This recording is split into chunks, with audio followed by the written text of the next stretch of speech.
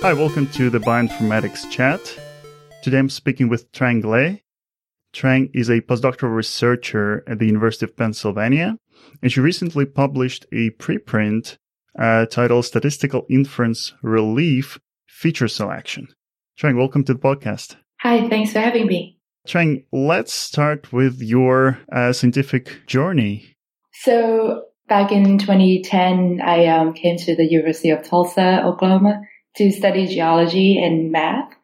And as an undergrad, I took a networks theory course, and then got sucked into all these neat linear algebra tricks of eigenvalues and eigenvectors, to compute the different network characteristics. And the professor of this course, Brett McKinney, is who's actually a theoretical physicist by training, but he's done a great deal of research in bioinformatics. And so after several small bioinformatics projects with Brett, it was a natural transition for me to move into this field. Brett later became my PhD advisor and mentor and also running partner. And I should mention that Brett's the PI of this STIR study as well. And so after, I guess, about 6 years, I obtained my PhD in mathematics. And I had just moved to the University of Pennsylvania this year to begin my postdoc study. Cool. And what did you do in your PhD, and what are your plans for the postdoc? Right. So during my PhD years, I studied the overlapping between differential privacy and generalization in machine learning, actually. So with what people have done with differential privacy is to use it as a definition to sort of protect individuals' privacy in these large data sets. But what I do is I take that concept into machine learning and trying to protect the privacy of each individual single data point to prevent overfitting of machine learning methods. So that's what my PhD thesis was on. Interesting. So that's not, that doesn't sound like anything sort of bioinformatics related. So I'm curious how you got to write about, differential gene expression, which I think only superficially relates to differential privacy. Right. Yeah. So, differential privacy was a big part of it, but, I wanted to apply it to machine learning. And so, during my time, doing all this research in machine learning, I stumbled upon a lot of machine learning algorithms like relief and, of course, random forest, gradient boosting, all of that. And actually, in my thesis, I compared, the performance of different feature selection and classification methods incorporated into differential privacy. And so, the application that I used was on neuroimaging data and also gene expression data. And that's how they all kind of tied together. And for your postdoc, will you continue just working in general machine learning, or are you moving to biology? I'm going to stay primarily in machine learning, but obviously my focus is on biological application. And right now I'm moving a little bit toward automated machine learning. Particularly TPOT. It's a tree-based pipeline optimization algorithm that helps scientists to not having to go through all these tests of which classifiers, which feature selectors, which transformers I have to use on these data. So it helps automate that process and eventually give you a pipeline of okay, you're going to use these features, you're going to use these transformers, and then you're going to use this, say random forest classifier, and that would give you the best cross-validated accuracy on your training set, for example. And so I'm trying to help with that automation process. Very cool. Our today's discussion will be focused on your paper about something called STIR. That's your statistical inference relief algorithm. Yes. And the context is feature selection, which could be applied to genome-wide association studies, could be applied to differential gene expression studies. And the need for it, I guess, is driven by something called epistasis in the context of GWAS. So maybe let's introduce this. What is epistasis?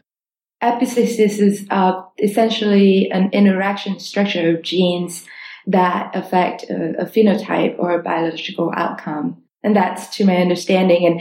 And the idea of epistasis has been used most often in the context of GWAS, the genome-wide association studies, to find polymorphisms, the SNPs, who are interacting with each other and also affecting a biological outcome.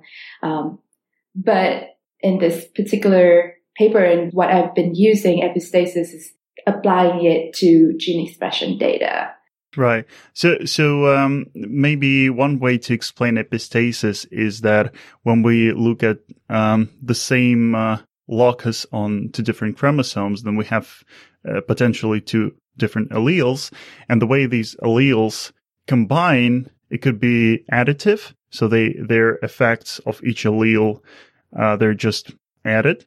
Or there could be non-additive interaction, which is, for example, dominance, when one allele suppresses the other one, right? So the way I understand epistasis is the same, but with multiple loci. So when one locus can act as sort of dominant or recessive in relation to another locus. Yes, that's exactly the traditional way to think about it. In the context of gene expression, it's and I'm going to do this very roughly because I'm not a biologist, but essentially, if one gene is downregulating another gene, and somehow this downregulation affect the outcome, as in whether you're sick or not sick with a particular disease, then we want to be able to find that downregulation in the final pipeline.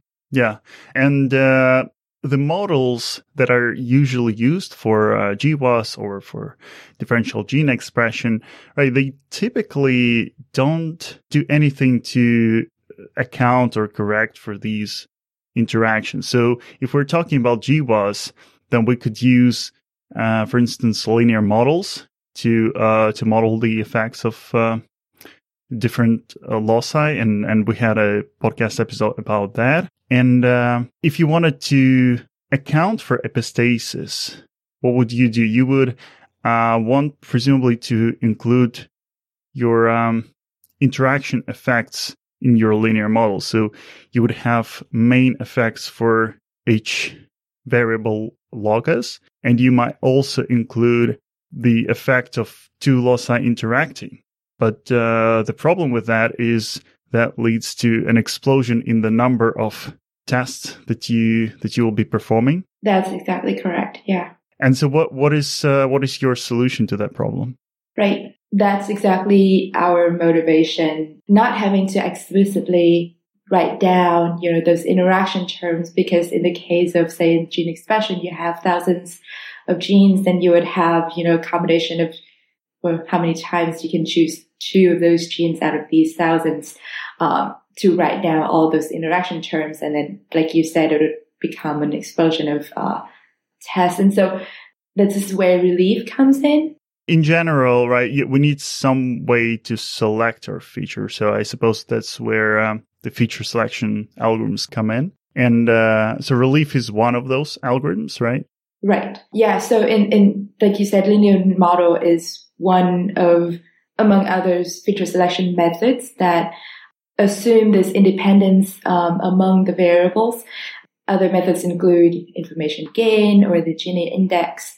But to be able to find these interactions without explicitly writing out these terms, we want to find a feature selection algorithm that considers the relationships between the variables, and also we need to do so in a computationally efficient manner. So, and relief is one of those. Yeah.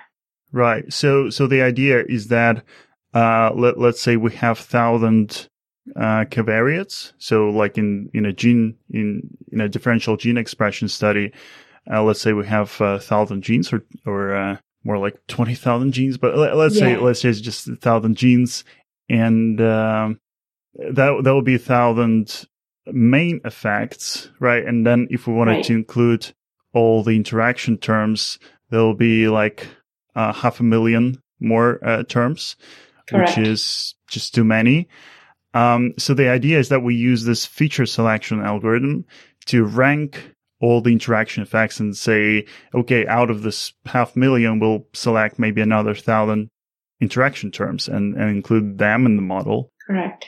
Here's what I'm interested in. Like then, typically, once you include these interaction effects into your model, you would usually compute some p-values, right? You'd apply like multiple testing correction.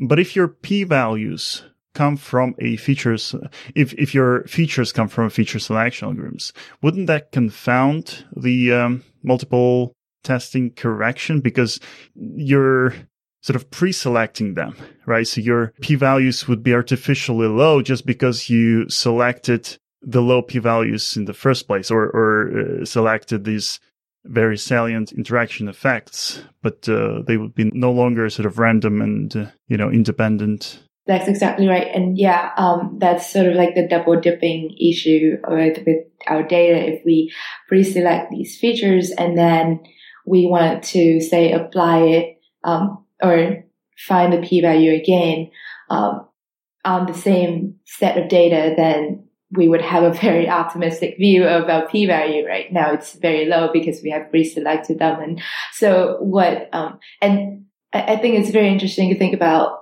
statistical inference and then machine learning, because each field, I guess, almost have their own objective toward, do I look at the p-value, or do I want to create a model that give me a very high accuracy at the end? But to be safe and to make reviewers happy, I would say, if you really need to come up with some sort of model to provide the accuracy, then choose a different data set, an independent data set to build your model.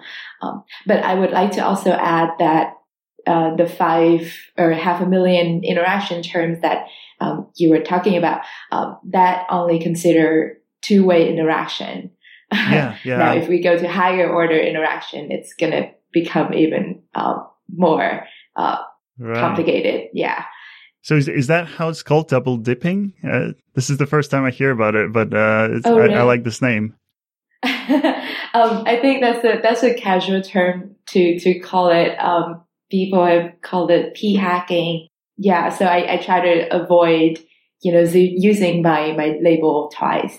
Although some people have different idea and they say, well, I already have this significantly associated with phenotype features, then why can't I use them to build my model? I just need a model out of this. I think if you just need a model, it's fine. But if you claim that your model has a particularly high accuracy in classifying individuals, then I think you need to definitely test your model on a different data set.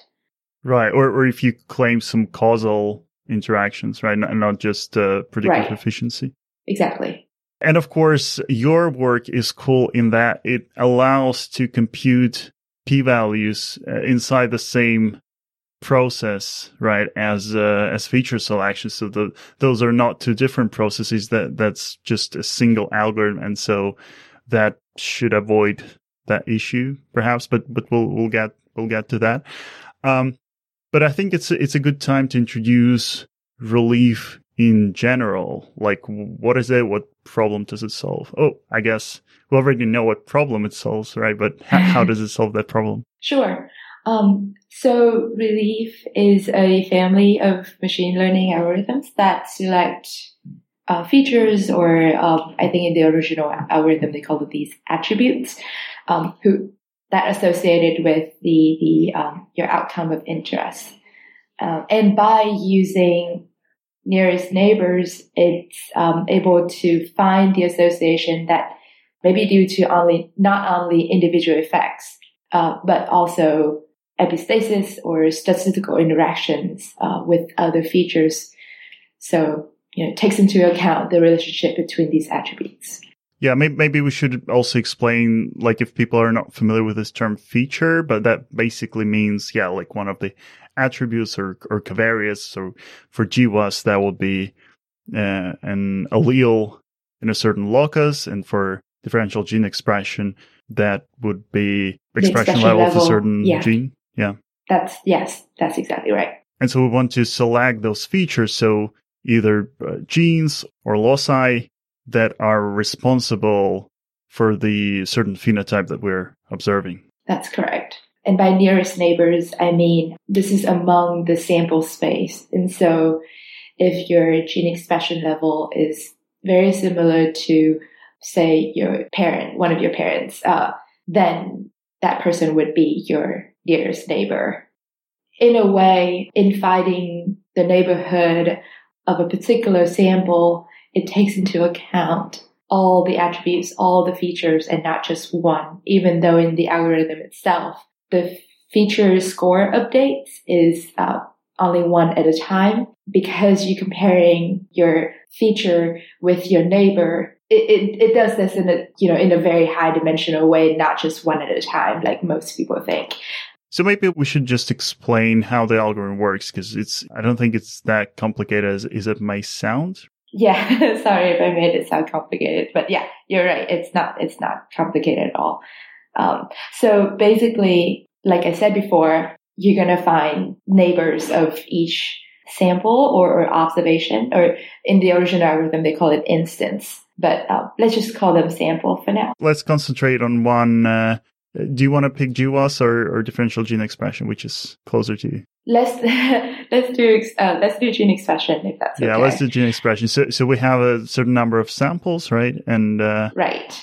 So we have a certain number of samples, and let's just consider 2 genes for now. And so if you imagine you have 2 genes, one in the x-axis and one in the y-axis, and these samples are, in the 2-dimensional space, then pick a particular sample, unify its neighbors, and then a hit is one that has the same label as your sample, and a miss is a neighbor who has a different label than your sample.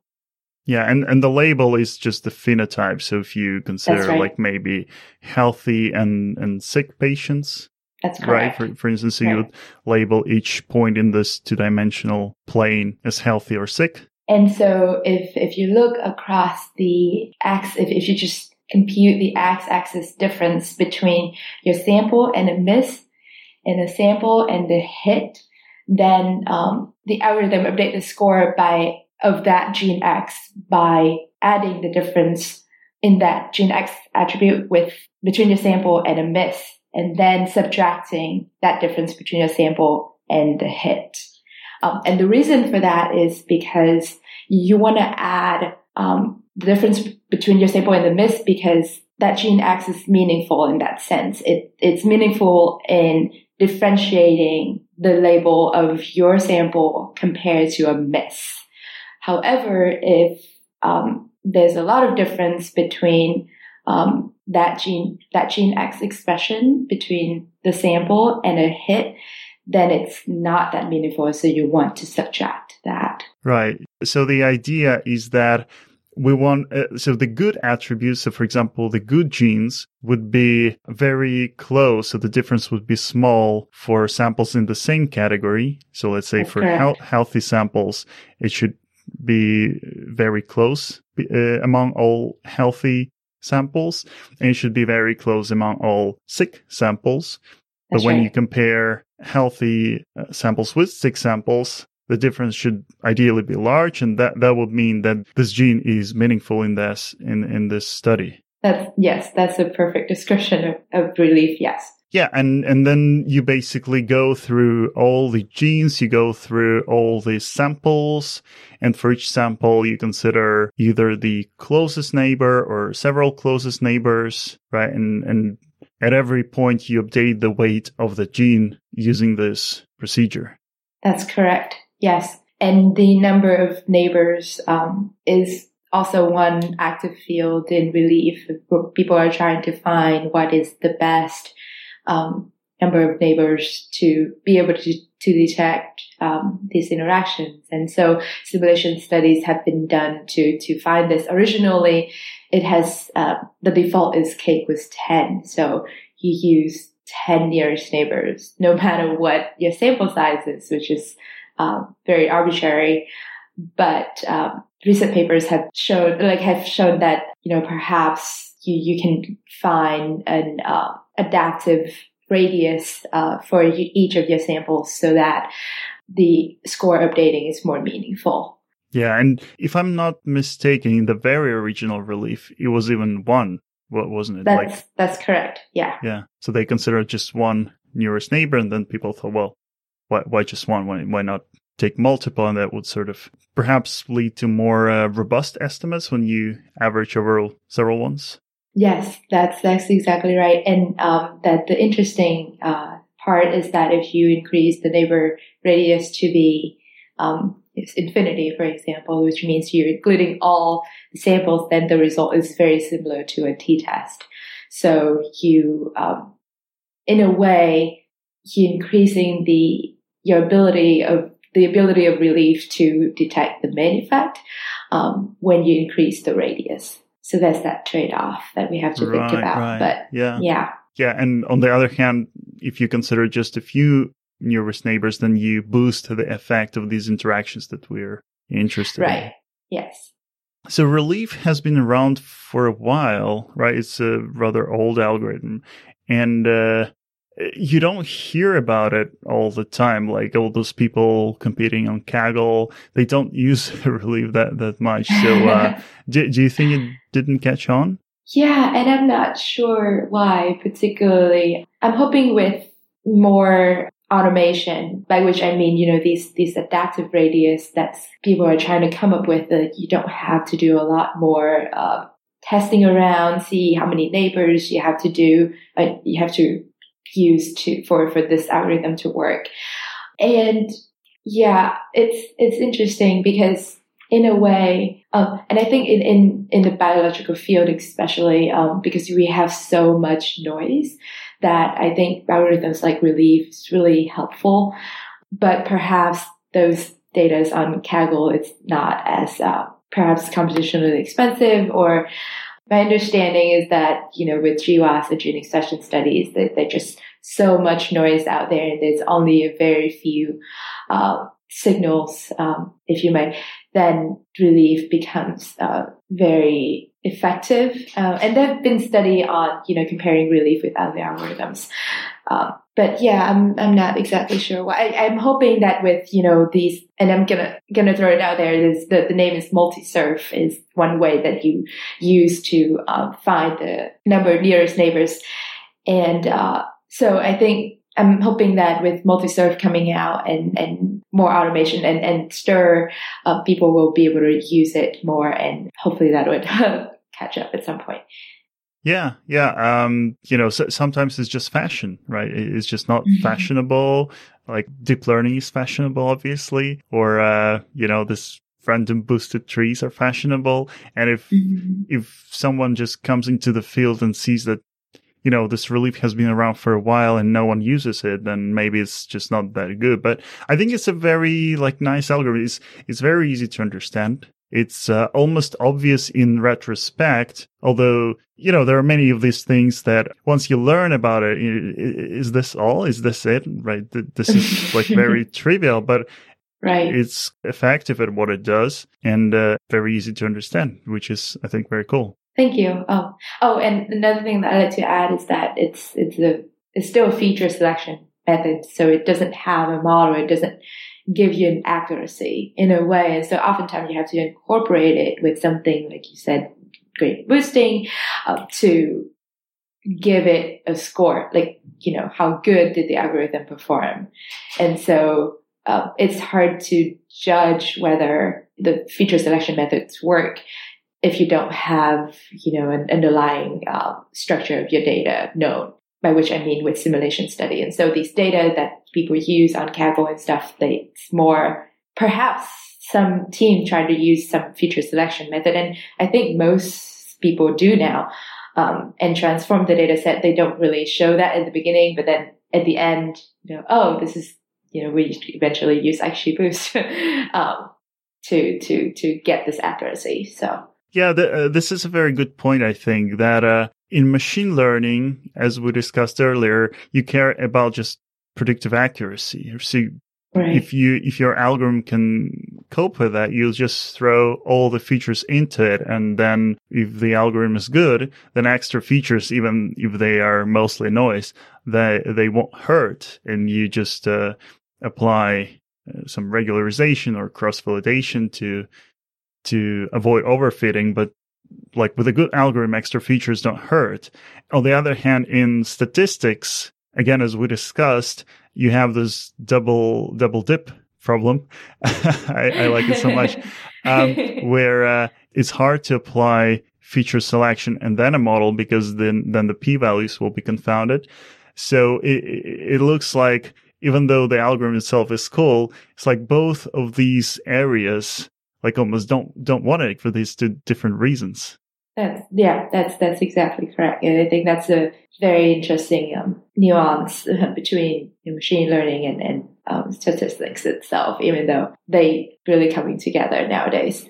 So one thing we could compare relief is, for example, random forests. Although random forest is not just feature selection, it can be actually used to perform regression or classification, but it could also be used to select the features. Right? So maybe if you could briefly introduce a random forest and then compare them with relief. Sure. Yeah, so I do know that random forest is one of the most popular methods for classification, like as you mentioned, and also feature importance ranking. And they use, I think the original algorithm uses the Gini index to rank the features. Nowadays, people also use permutation, and I love random forest. It's a very nice algorithm, and I love the out of bag sort of along the way computed accuracy. But what we have found is that when we have only a few features that are interacting with each other, and there are so many background variables or noise, if you may, then the random forest has a harder time to find these interactions. And it once again depends on the number of features that I'm trying to think. In R, it's the m-try parameter. The number of features that you allow random forest to choose as a node at each time in its decision tree. So we have found that it has limited power to detect gene-gene interaction in high-dimensional data, especially when there are not that many signals. But do you have a sense why? So as I mentioned, it depends on the number of variables that it's selected for each node. And so I think the default is square root of n, or square root of number of features in total. So if you have 100 features in your data set, then random forest at each time in deciding which node it would select 10, it would try to, select 10 random features among, 100 of these, and then it tries to find the best one out of those 10, which is the core of random forest. That's where the randomness comes from, and it really helps with reducing the variance among all the trees.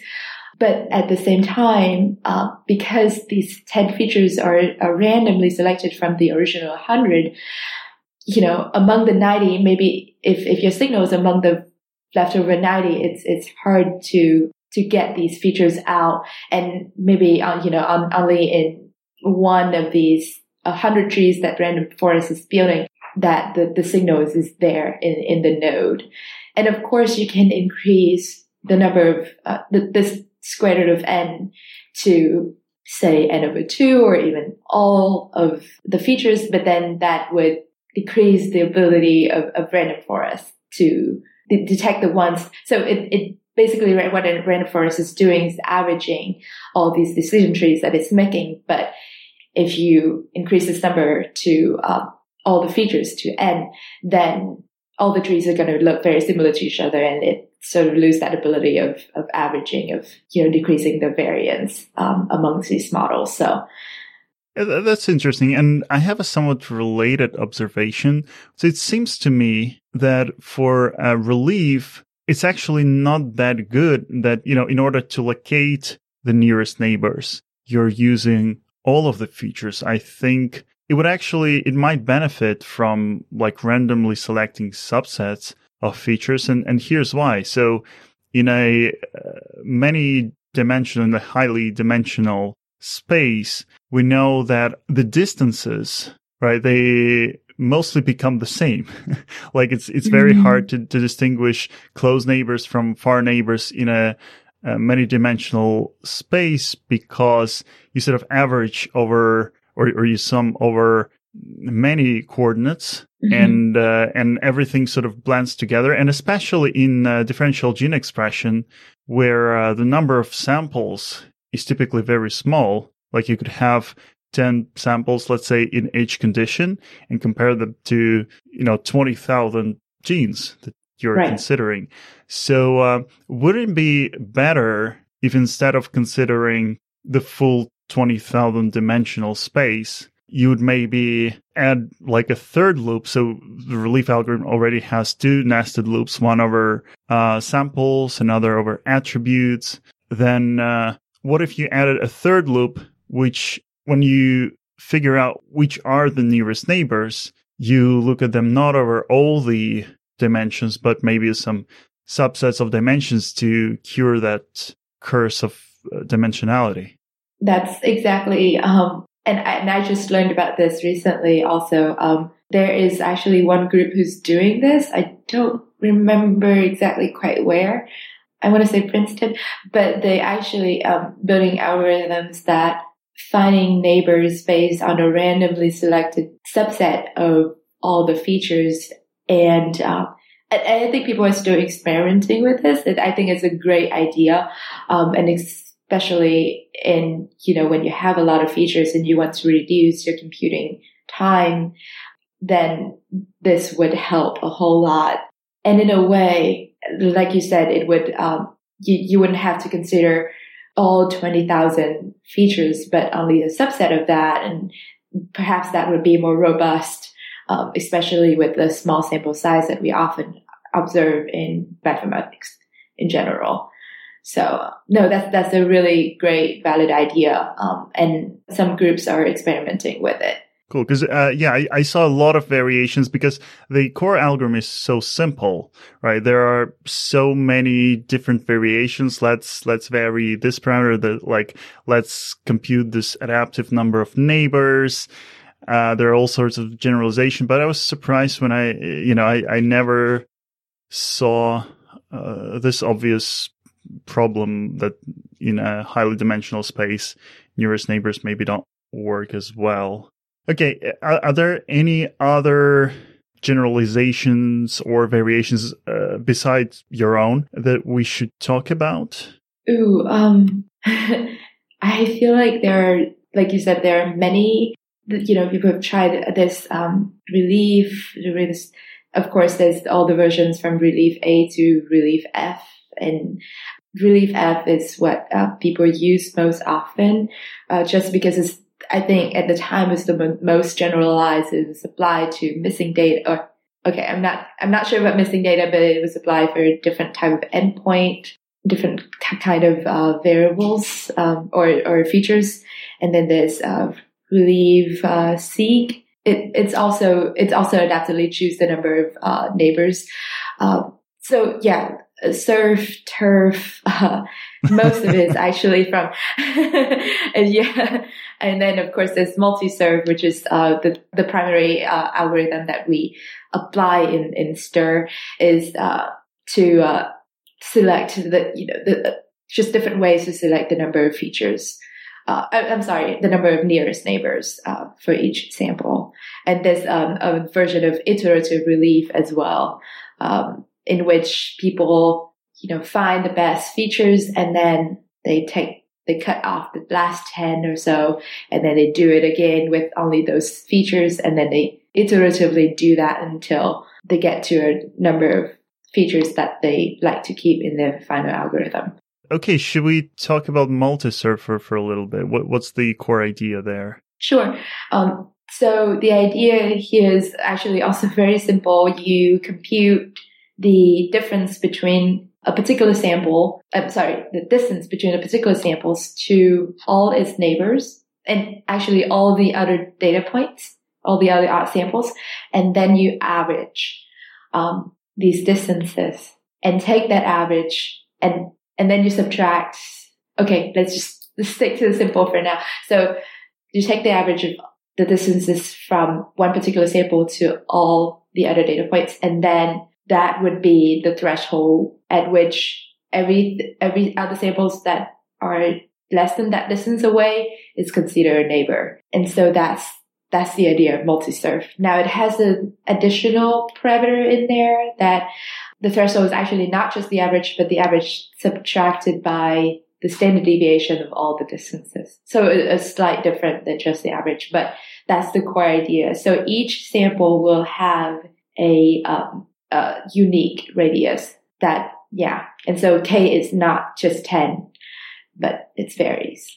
Right. So instead of fixing the number of neighbors, you're fixing the radius and consider everyone within that radius as your neighbor. Right. And what people have found with their simulation studies is that multi-serve was able to identify it's probably the most flexible method among all of these, surf and turf and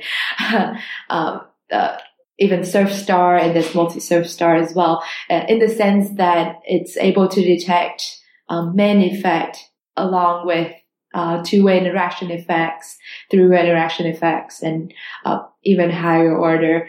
Now, of course, each algorithm has its own advantages. So, for example, multi-surf star can detect two-way interaction really well, but it just lost in the main effect.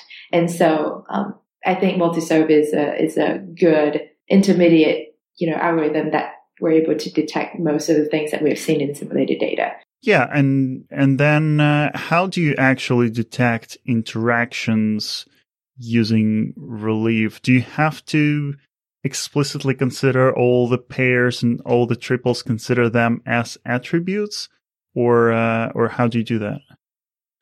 So it's sort of automatic. So when we compute the neighbors, when we compute the distance matrix, that's when the interaction is taken into account. So we don't really specify that, okay, if I'm a two-way interaction or if I'm a three-way interaction, we don't know that. We built that in our simulated data, but we don't have to tell Relief to do that. It's sort of automatically doing that by computing the distance matrix.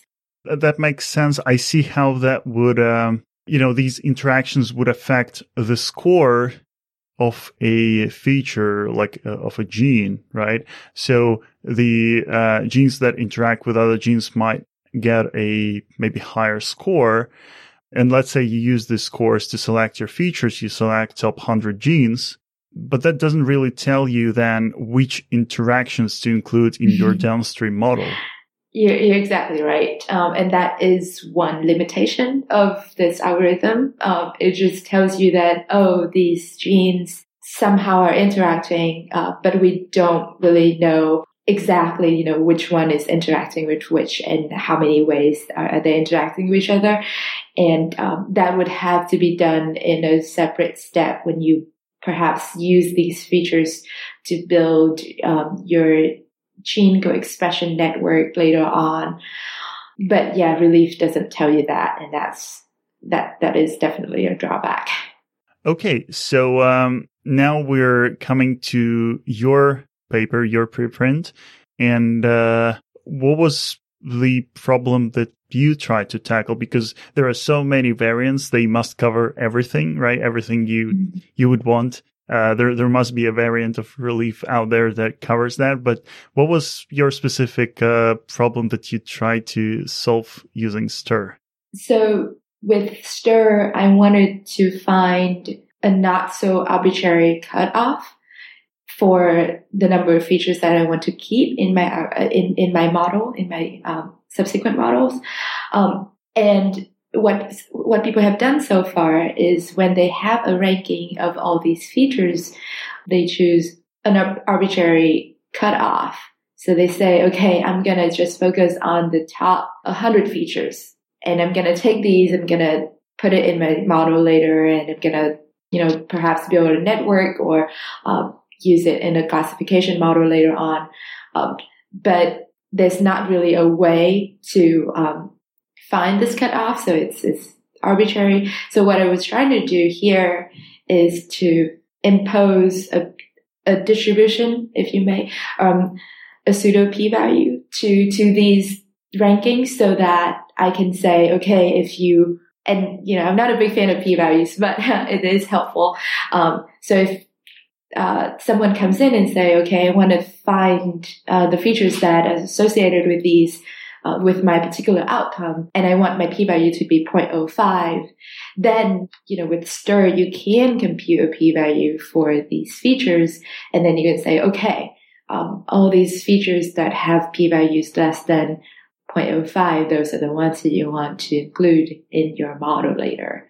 And so, in a way, I'm trying to bridge the machine learning side of it, which is relief, with the statistical side of, other algorithms such as ANOVA or, like you said, just t-test together, so that I can have a p-value from a pseudo null distribution. Right, that makes sense. But so you're adding pseudo like in many places, so you're hedging against something. What exactly is the issue there? The issue here is that so if you don't mind, I can back up a little bit. And what I've done in this particular STIR study is that I rewrote relief F in a way so that it's more mathematically approachable, if you know what I mean. So instead of very computer sciencey doing the for loops, I'm rewriting it so that now the relief score is just a subtraction of two vectors, and then I sum all of them up. But instead of using the original relief by just subtracting, now I'm taking that difference and I'm dividing it by the pool standard deviation, and I claim that to be my t statistic. However, we have to note that because these scores, these differences that I'm subtracting, they are differences among the samples, and because they're neighbors, there are correlations between my observations in this pseudo t distribution, and that's where the pseudo comes from. I'm not claiming that all these samples are independent of each other, because the difference are calculated between the neighbors, and so it would for a distribution to be truly a distribution, then your sample has to be independent for you to apply statistics on them. Right. So you're applying a t-test, which is based on a t-distribution, although your test statistics is not like, it probably doesn't follow the t-distribution exactly, but it's like a good enough approximation. And then you just compare these p-values with p-values from a permutation test, and you show that, like, in practice, they're quite similar, so the deviation probably doesn't matter too much. Exactly. It is a complicated problem. And we decided to go with, and this is, I think most who have done, is just trying to test it out and, compare it with something that we know is correct. In this case, the permutation. And, permutation is very computationally expensive. And so we prefer not to do that. But for the purpose of comparison, we wanted to see how well it performs with permutation, and turns out that it performs really well. Now, if you're worried about this independence among the samples, then there are methods to tackle it. We thought about subsampling. We thought about, perhaps, I'm trying to remember what we did. We could do some variance regulation to adjust for this independence. But what we've seen is that just using STIR multi-surf, it performs on par with permutation.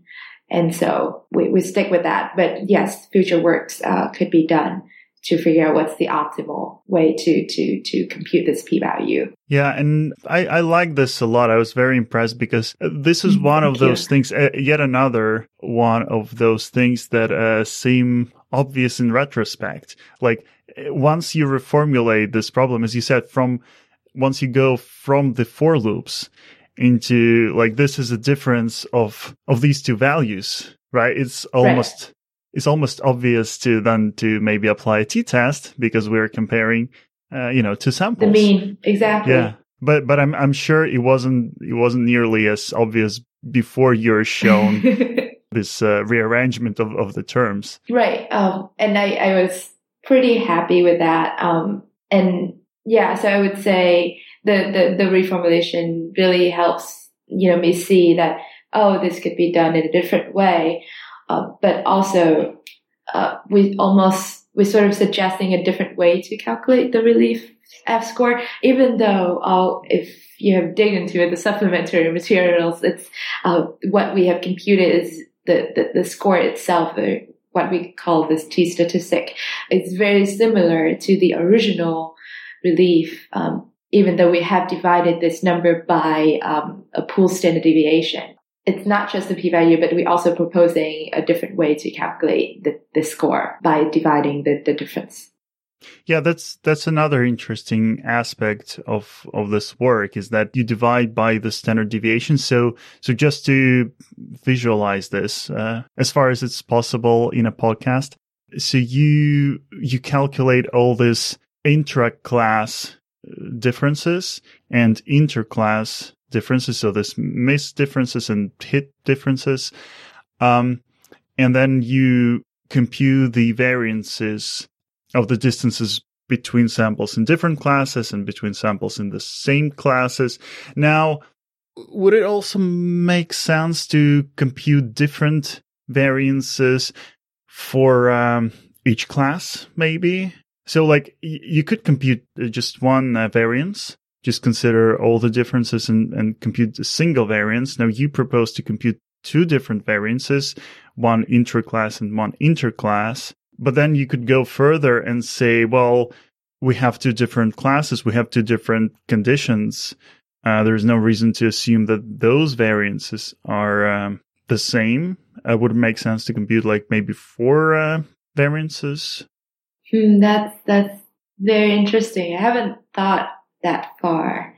Yeah, I would think about that. Okay. I wonder how different it would, what the difference it would make to compute all those variances. But for when I first thought about this, like, I needed to write this up right away because it's really cool. But yeah, I definitely think about that. Thanks.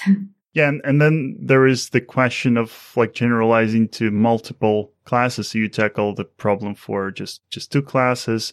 But of course, if we have more than two classes, then maybe, like, still a question of, like, how many variances you compute, and you would need to perform the sort of pairwise t-test, or maybe something similar to ANOVA then. I think you mentioned something like that, right? Yeah. So this could be extended. That's, there's a lot of works in the future will be done, could be extended to multi-class, like you mentioned, or even continuous endpoint type of thing when you do regression. So right now, STIR is applied for continuous variables. So in this case, gene expression level and binary outcome. But to apply this for GWAS data, we would need to do a slight modification on the diff function to incorporate in categorical variables in case of GWAS. Yeah, so there's work to be done, but I'm excited about the result, and it should not be, we just have to do a little bit more testing and spend some more time in making sure that, the algorithm doesn't break if I have a missing data point or something. So, but it should be rather straightforward. And even to incorporate this new way of calculation into existing packages. For example, my one of my co-authors in here, Ryan, he has on GitHub a package called Rebate and Rebate Scikit for the Python version of it that also calculates the relief F score with different variations. As I mentioned, multi-surf. So he's going to modify his calculation in Rebate to calculate stir as well. Yeah, so it could be, this basically could be adapted, I guess is the word, to many of the existing packages that's out there right now. Right. So you mentioned a lot of future plans. Is this something you plan to continue doing yourself, or are you leaving this up for grabs? I don't know how much time I have to do this with many other things that I'm having to work out right now. But it's definitely up for grabs if anyone's really interested. And I'm trying to make my code and everything as transparent and as available as possible. So Stir is actually on GitHub right now as an R package. And anyone could go in and dig into the algorithm. And I welcome any contribution and also criticism. I'm a mathematician, so my code is probably not as most elegant as most people would consider. But so it's on there. Okay, and so what would the workflow look like step by step, if you are trying to analyze, let's say, a differential gene expression experiment? So let's say you have two conditions, some number of samples in each condition, and you measure the gene expression for each gene, for each condition. So you have this huge matrix. How do you then apply stir and maybe some downstream analysis? What would this look like? That's a really good question. I think it's going to be practical. So if you have, let's assume you have a gene expression matrix with M number of samples and P number of genes, and you have two conditions, which means you have labels for each samples. Then really simple in R, you can load in your data or your data frames in this case, and you run and you just do stir. And then you feed into the matrix and then you tell them what the labels are. Then what Stir would do is, in the case in a real data set of 5,000 genes, approximately 5,000 genes and 200 samples, it takes about 20 seconds to run. And it would give you the genes. Well, it would give you the p-values of all the genes, but I think the output that you would see on your screen is the genes that have p-value less than 0.05 that are associated with your label. And so from here, you can test these genes on an independent data set that you have, build a model from it, and then see, once again, if you're interested in accuracy, you want to see how predictive these genes are in classifying these labels. Hopefully it's good. Or you can also build a gene co-expression networks out of this, perhaps using the interaction to the score that you have seen already, or perhaps even existing literature. So you can put this in, say, IMP. If you have heard of it, it's a software that Princeton builds for analyzing genes that you can put in a set of genes and then it'll give you how these genes interact from existing literature. So these p-values that Stir outputs, are they already corrected? Yes, these are FDR corrected p-values, yes. But it also, I think, gives you the raw p-values as well if you need them. Right. So you could use these selected genes for a downstream model, so maybe to build a network or do some other analysis. But again, you have to be conscious of this double dip problem, right? Or is somehow having those raw p-values, can this be used to avoid that problem? I'm not sure. Right. So that's the question that's up to debate. I think if you're me, I'm interested in finding biomarkers. And so when when I have these genes, I often just take these and run with it. People obviously want to build model and see, okay, how predictive are these genes? I think to be safe, and like I said earlier, to make reviewers happy, especially those who are in the field of machine learning, they really trying to avoid this double dipping issue, and so they would try to find an independent data set to build the model on just these selected features, and hopefully it becomes a good model. And so, with a feature selection algorithm like Relief, which is sensitive to feature interactions, on the one hand, you could expect to recover more features than from an algorithm that doesn't, because maybe some, significance of some gene is masked by its interaction. You could also maybe expect the other way, like if the effect of some gene is purely, or the difference in of the expression in some gene is purely due to some other gene. So let's say you have a gene that encodes a transcription factor, and that transcription factor activates some other gene.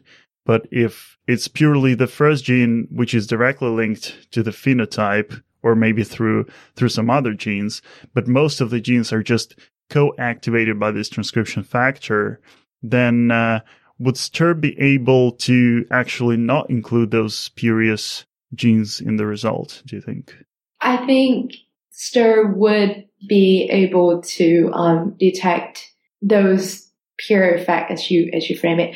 And once again, that comes back to the issue of how many nearest neighbors, I think, you want to include in your algorithm. And what we have found is that STIR with multi-serve has been working quite well in detecting both main and an interaction effect. And so if you compare STIR to, say, t-test, then I think in one of the figures in the papers, I did show that, of course, it depends on what p-values you use as a cutoff, but its precision and recall are very similar to a t-test with only main effect simulated in the data. So is that what you mean by pure effect?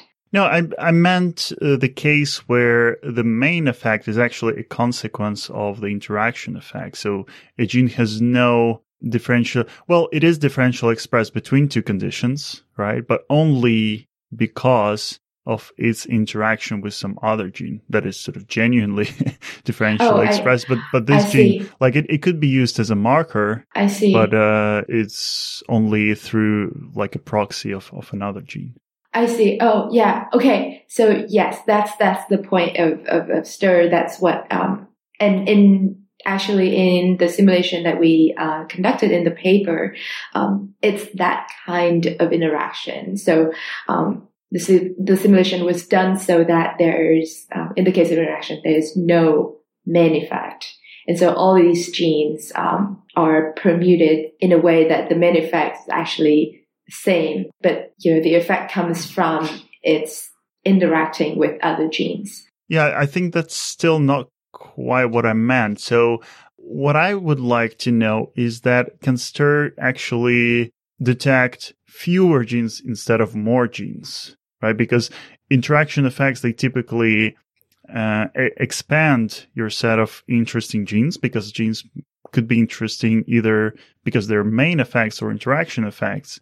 Right. But in some cases, you would like to actually shrink your set of interesting genes, because if something is interesting only because it's a direct consequence of another gene. Yeah, I guess this is an interaction effect. It's just when you move to causality, right? It's caused by another gene, but I suppose that's exactly what you're interested in here. So maybe I'm not explaining this well. I'm not sure how you want to shrink this set of genes. But I mean, if you want to detect genes with just pure main effect, then, I guess you can compute, which is, I think, sort of what we did with the real data simulation. But so we found about 32 genes. So STIR found 32 genes that were associated with the disease status, in this case, major depressive disorder. And but had we done t-test only, t-test found 8 genes that were associated with the outcome. And so you can look at the overlap and say, okay, well, I guess these 8 genes, the effect that STIR detected is probably from main effect. And so the remaining 24 genes, these probably contain a lot of interaction. So one interesting word you use in the paper, and it's used in the papers you cite as well, is myopic. Could you explain what you mean by myopic in the context of feature selection? Yes. So I didn't come up with this term, just so you know, but it has been used to describe in other papers to describe the fact that it's as the number of nearest neighbors increases, the algorithms becomes more myopic. So it's able to detect more main effect. The way that I think about it, instead of looking at all these interaction and, the genes, all the genes in your data set, you're sort of narrowing down your view between just one gene and its direct connection to the outcome. And so it's becoming more myopic as the number of nearest neighbor increases. Right. And so we discussed the possibility to apply some downstream model after STIR, but you could also just look at the p-values calculated by STIR and declare some of the genes sort of significant and differentially expressed. So that's very interesting, right? Because usually, people design this very sophisticated models based on, I don't know, negative binomial distribution or something, and some, generalized linear models. And here you can produce a p-value just by, in this almost very non-parametric way, although you still use the t-distribution. A permutation test will give you the non-parametric p-value. But still, I was curious how you can use this very, I don't know, what was the right word, very simple approach without any complicated statistics and still get reasonable p-values. What do you think about this? I think that's exactly why I want to do something like this, in the sense that we don't have to write out each very particular interaction term, in which case it would comes back to the issue of explosion in the number of tests, but also. Sorry, I just lost my train of thought. But also, do it in a particularly sufficient manner so that we have, we don't have to write out all these 2-way or 3-way interactions, but can still compute by exploiting compute the p-value by exploiting the distance matrix. Really, I think it all comes down to that. Yeah, to summarize, basically I'm just trying to rank the importance of each feature separately, almost like a univariate method, but it depends on its neighbors, on the sample's neighbors. And so it's not quite a univariate method. It's multivariate. So we almost wanting to find a way to, because like you said, relief is a non-parametric method, to compute some sort of p-value is not retrospectively, it's easy, but to get an actual real distribution with some parametric specificities or characteristics to it, it's not quite so straightforward. But yes, with STIR, you could very efficiently compute the scores along with the p-values and take that and run. Yeah, I think the downside of that is that it's hard to formulate exactly the null hypothesis that you're rejecting. That's exactly right. Yeah. You could, of course, say that my null hypothesis is that, all these like complicated mean differences adjusted and all that stuff, that they are distributed with the same mean.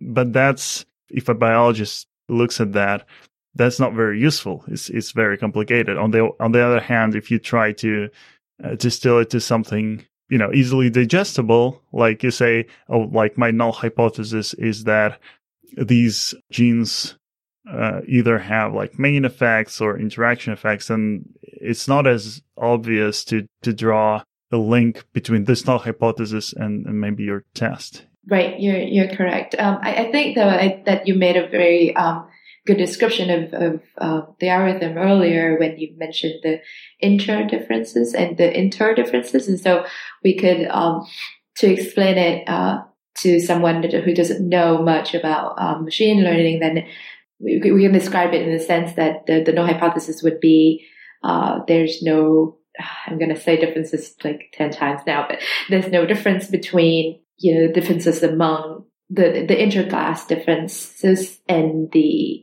interclass differences.